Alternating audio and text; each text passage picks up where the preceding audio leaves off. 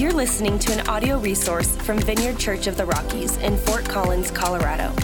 We are joining God's mission, transforming all things, and you're invited. To learn more about us and how you can connect, please visit votr.church. Now, last week we started a new series about the unexpected nature of Christ's birth. How in the birth narrative we see this unexpected arrival, we see the unexpected pain and turmoil that Jesus and his family had to go through, even the unexpected family lineage of Jesus. And we talked about how God often works in unexpected ways, that we think that God might be doing this in our life, but he's actually doing that. Or we think we need to show up here, but he's inviting us to go there. Or we think he's going to do the same thing he's always done, but then he invites us in to something new. Something unexpected. This is the nature of God, and it can catch you off guard. It can be surprising.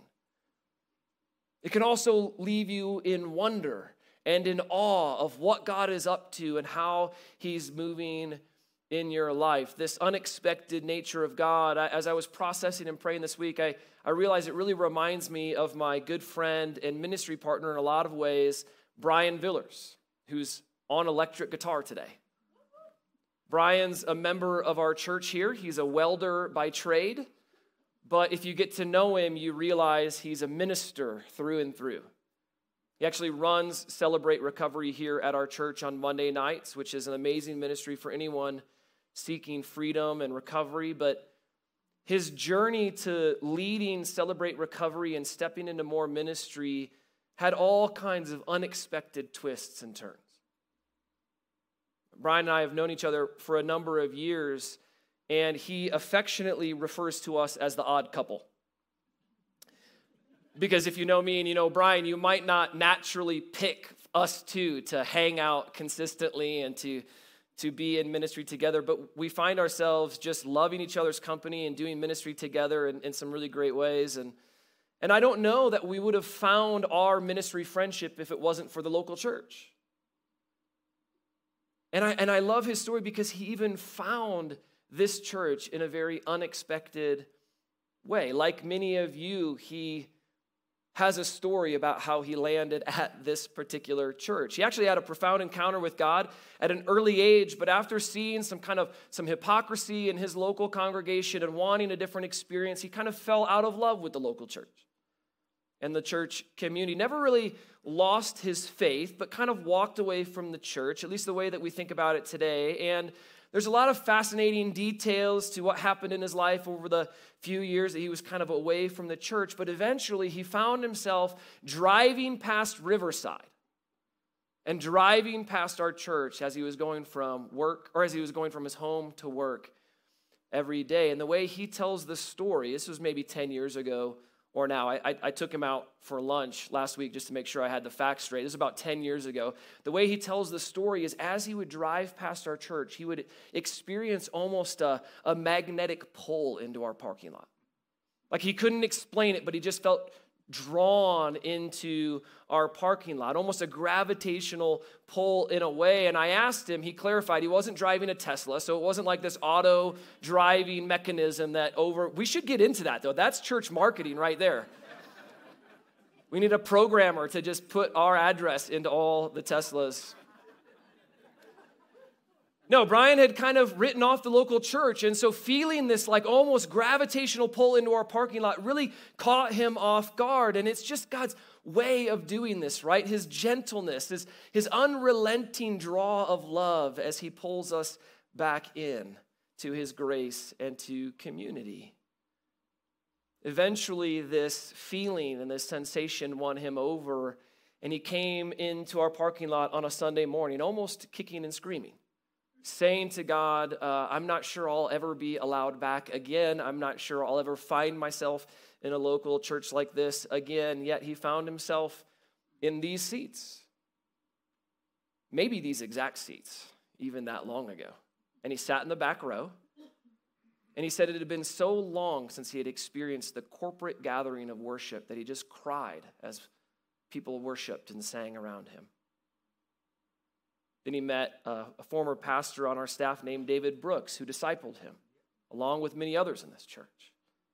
Next thing you know, Brian's leading middle school, then small groups, then he's doing outreaches and evangelism. He's on a journey of continued learning and theology. He's taking spiritual direction, pressing into his own recovery journey, and now leading a fantastic team that meets every Monday night for Celebrate Recovery. If you talk to either one of us, we're not sure, either one of us, that this is where it would have landed when we first met. It's clearly God's doing. It's God's work in his life, his unexpected leading and inviting us this way or that way. I'm so thankful for guys like Brian who respond to God's unexpected activity in our lives. And of course, even as I look around and as I imagine everybody tuning in on the live stream, I know that this is many of our stories, that God has had unexpected twists and turns in a lot of our lives. Even the story of how many of you landed here is similar to how Brian landed here. God did something. He orchestrated something, and all of a sudden you found yourself a part of this church. God does this, right? He's always worked in unexpected ways, and that's what we're looking at when we dig into this series in the birth narrative of Christ, just how unexpected it was.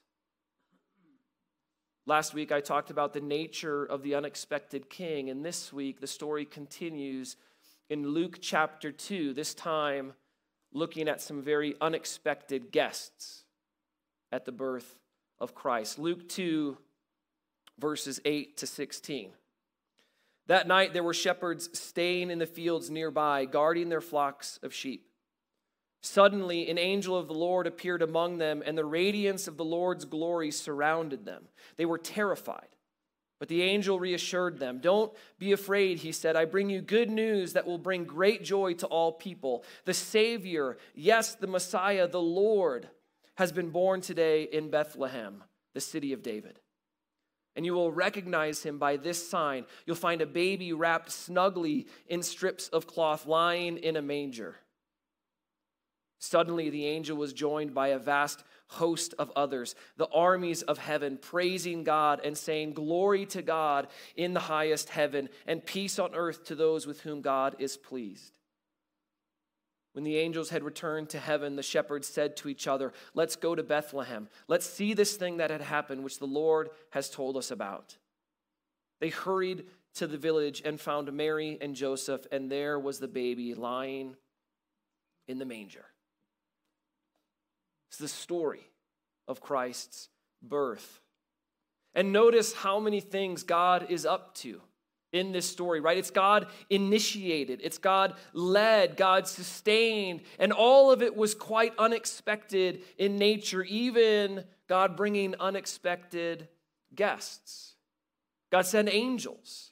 At one point, the entire sky is lit up with the light and glory of God, so much so that in verse 9 it says the sky was filled with the radiance of God's glory, and it surrounded the shepherds. And these shepherds who were in the fields were just alone at night with their sheep, guarding them under the moon and the stars, minding their own business, but they were invited into God's story from the very beginning. They were invited to the biggest miracle that mankind has ever experienced. And it's lost on us culturally, I think, just how unexpected the shepherds were. Right? But I think just a little imagination, we can probably get there. I mean, you just have to remember these guys were with sheep. They were with animals in the middle of the night, guarding their flocks. They were outside all night long. They smelled like sheep. They smelled like the fields and the grass and the manure that was probably all around them. Both my grandparents had farms in Iowa. I grew up working in the fields during the summer when I visited them. My brother-in-law is a huge pork producer in the Midwest still to this day. I know what the fields and the farms smell like.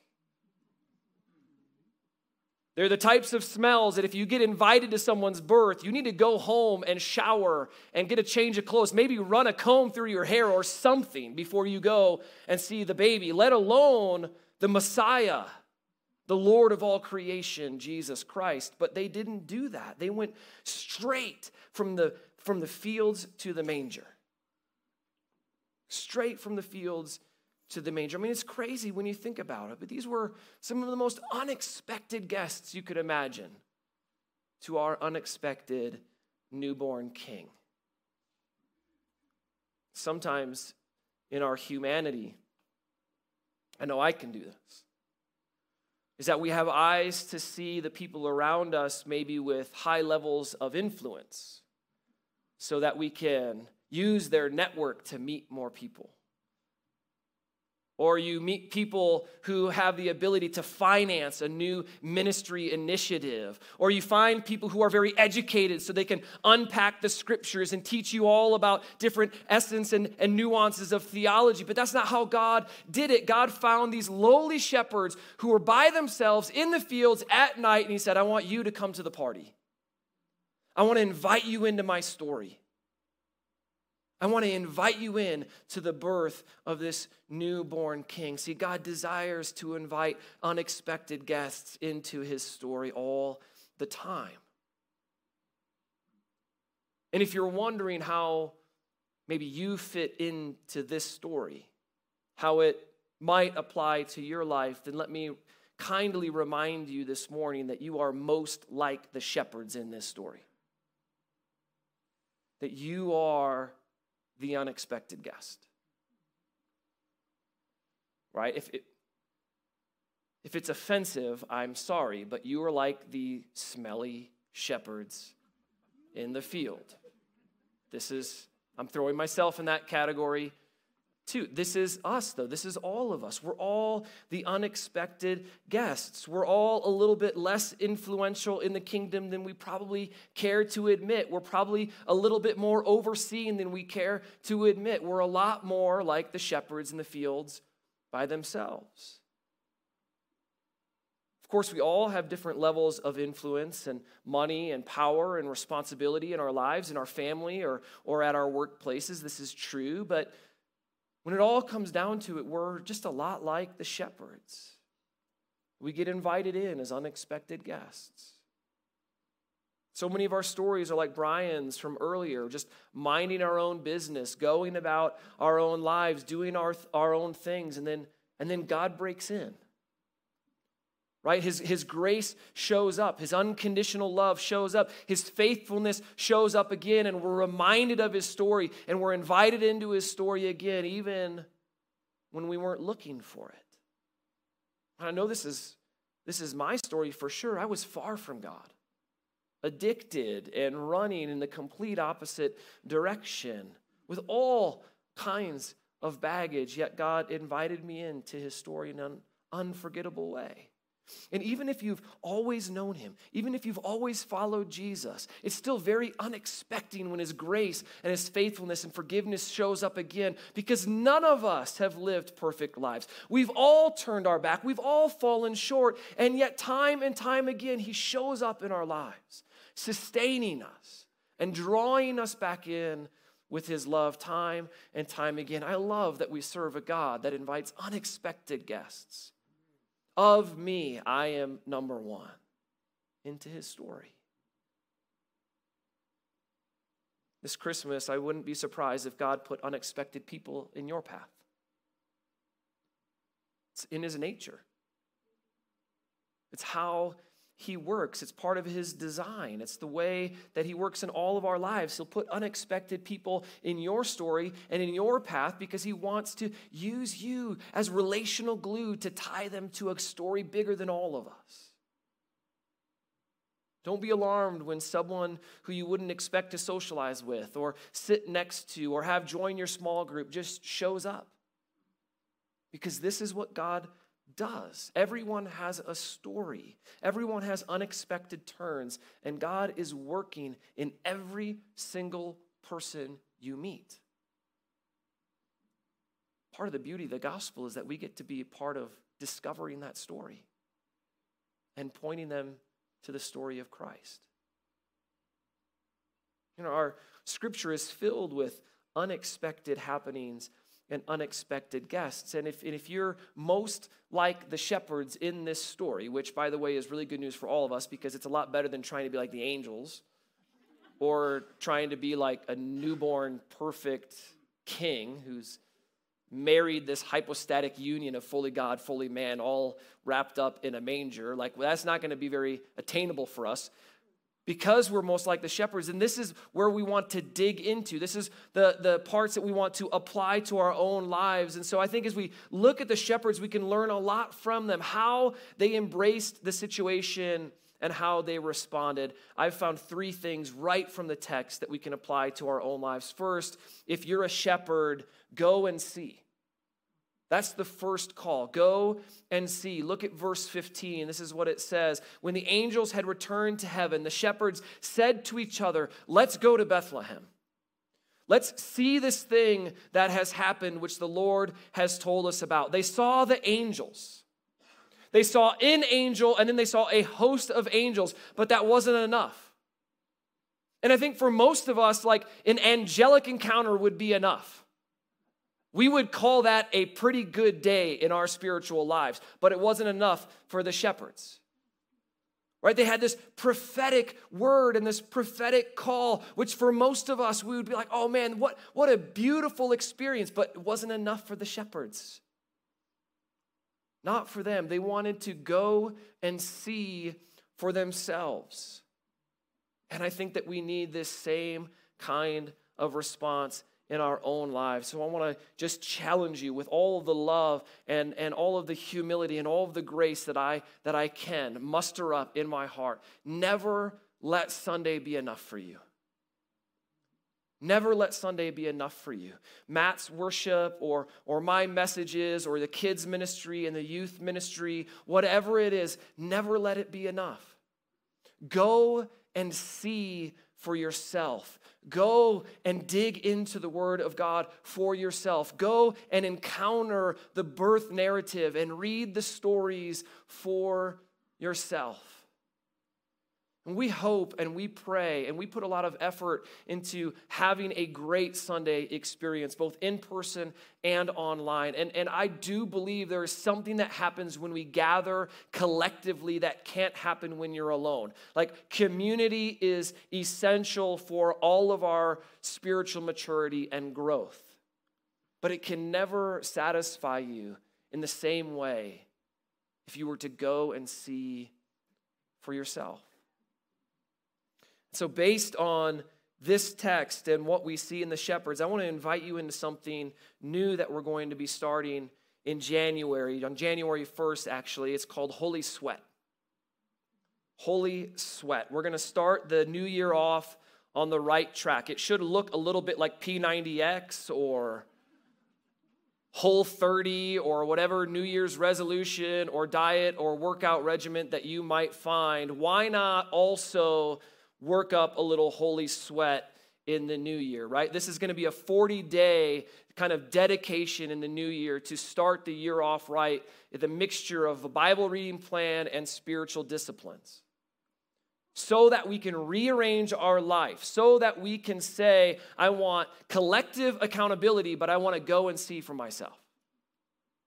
So you can sign up to be part of Holy Sweat online. We also have some printouts on the way out of church today. You can grab one and put it on your refrigerator or something like that. You can sign up at votrweekly.org. And when you register online, here's what's going to happen. You're going to get periodic texts or emails from me to encourage you over the journey of 40 days. You'll have to purchase the famous book, Celebration of Discipline by Richard Foster. We're going to read that book together, and every 3 or 4 days, we're going to practice one of the spiritual disciplines that you read about in that book. If you need help purchasing that book, let me know. I've got a few extra copies that we can give away. And then there's 2 versions. You can sign up for the intro or the extreme, or the extremo version. In the intro, the only difference, we're both reading Celebration of Discipline at the same pace. The only difference is your Bible reading plan. If you sign up for the intro, you're going to read all of the Gospels in 40 days. Matthew, Mark, Luke, and John. That's about 2 or 3 chapters a day. That's the intro version. The extreme version ramps up the Bible reading plan a little bit more. You're going to read 6 to 7 chapters a day. But if you do that, you'll read the entire New Testament in 40 days. And so I want to encourage you to think about that and pray about that. If you've never done anything like this, if spiritual disciplines are new to you, let me encourage the intro, okay? But if this is something that you've done before and you're ready to it'll take sacrifice. It'll take about an hour a day to read 6 or 7 chapters. You have to rearrange some things. Then sign up for the extreme and join us as we try to do what the shepherds did, to go and see the beauty of Christ for ourselves and to incorporate some of these disciplines at an individual level with kind of collective accountability. Go and see, create and pray for that individual hunger. This is the first thing we see the shepherds do. The second, I think, is just as good. If you're a shepherd, what we pull from the text is that you can go and tell. Go and tell. Tell someone what God has done in your life. Tell them what he's doing in your life. Tell them what you're hoping for in your life. Go and tell this good news that you have experienced. This isn't just something I'm making up. This is exactly what the shepherds did. Look at verse 17. After seeing him, the newborn king, after seeing him, the shepherds told everyone what had happened, what the angel had said to them about this child. They couldn't keep this goodness to themselves. It says they told everyone. They told everyone what God had done, everything that God had said, everything that God was showing them. They went and they told. If you think about it, we all testify to something, don't we? We all try to evangelize someone to something. We tell people about our favorite restaurants. We testify of our favorite babysitters when we find them. Or we keep them to ourselves, but that's another, you got to share the love. We evangelize our friends on our favorite Netflix show all of the time. Why not this? Why not what God is doing in here or what God is doing among us? I want to encourage you to go and tell. We just hosted a huge Christmas outreach where we served over 1,100 people from our city. It was an amazing event. Go and tell people what God is up to. Go and tell people how we're joining God's mission in transforming all things. Go and tell people about the birth of Christ. Invite them to Christmas Eve. We have invites on your way out. Share social media posts. If you want to really ruffle some feathers, maybe share it on Nextdoor. It's like, I don't know if you've ever been on Nextdoor. It's like the gossip epicenter of everyone's neighborhood. Nextdoor, I'm telling you. Invite someone face to face. Better yet, bring them. Bring them with you. Sit with them. Every Christmas time, we have this amazing service called Blue Christmas, too, which is for people who have experienced loss over the last year. Loss of any kind. Loss of life, loss of job, loss of whatever it is. We always say it's hard to sing Christmas carols if you don't have a space to grieve and mourn a little bit, too. So bring someone to Blue Christmas. Pray with them. Ask them what they see God doing in their life. Go and see, go and tell. And finally, if you're a shepherd, go and worship. Look at verse 20 one more time. The shepherds went back to their flocks, glorifying and praising God for all they had heard and all they had seen. They were in their fields, minding their own business. They have this angelic encounter. They go and see for themselves. Then it says they immediately go and tell everyone what they had seen and experienced. But then after that, they went back to their day job or night job. They went back to caring for the flocks. They went back to caring for the sheep in the fields, but they went worshiping and glorifying and praising God for all that they had seen. Go and worship. Doesn't this passage just make you want to be like a shepherd? They encountered God, they see the newborn king, and then their life is just filled with these godly responses time and time again. I want to be like the shepherds. I want to go and see for myself. I want to be bold enough and live without fear to tell everyone what God is up to. And I desperately want worship to just overflow out of my heart as I go about my life. When I think about that in our own context, especially when I think about this right here and right now, I've said this before, I'll say it again, I'll keep saying it.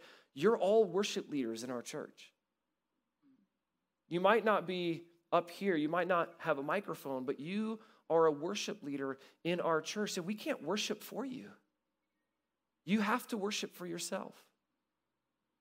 And not only can you only worship for yourself, but when you worship, in whatever way that's best for you, whether that's arms raised, whether that's sitting in reverence, whether that's standing and belting out the melodies, when you worship, you're also leading others in worship. You're creating space for others to embrace their King. And you're joining as one voice, like the shepherds, glorifying and praising God for all that he has done. Imagine what this room would look like and feel like if we all considered ourselves worship leaders, lifting our voices to our unexpected King. When you look at this scripture, I mean, it's amazing. The twists and the turns and how God did what he did. First, the angels show up. They tell of this newborn king, and the glory of God begins radiating down from heaven. I love all of that. It's beautiful. There is no second half of this scripture without the first half, without God showing up in a dramatic way. But I also love the second half of the text when we see these unexpected guests responding in unexpected ways. So this Christmas, I feel compelled. I feel convicted to be like the shepherds, to go and see for myself, to go and tell of all that God has done, and to go and worship for all that I have experienced. Let's be like the shepherds this Christmas. Pray with me.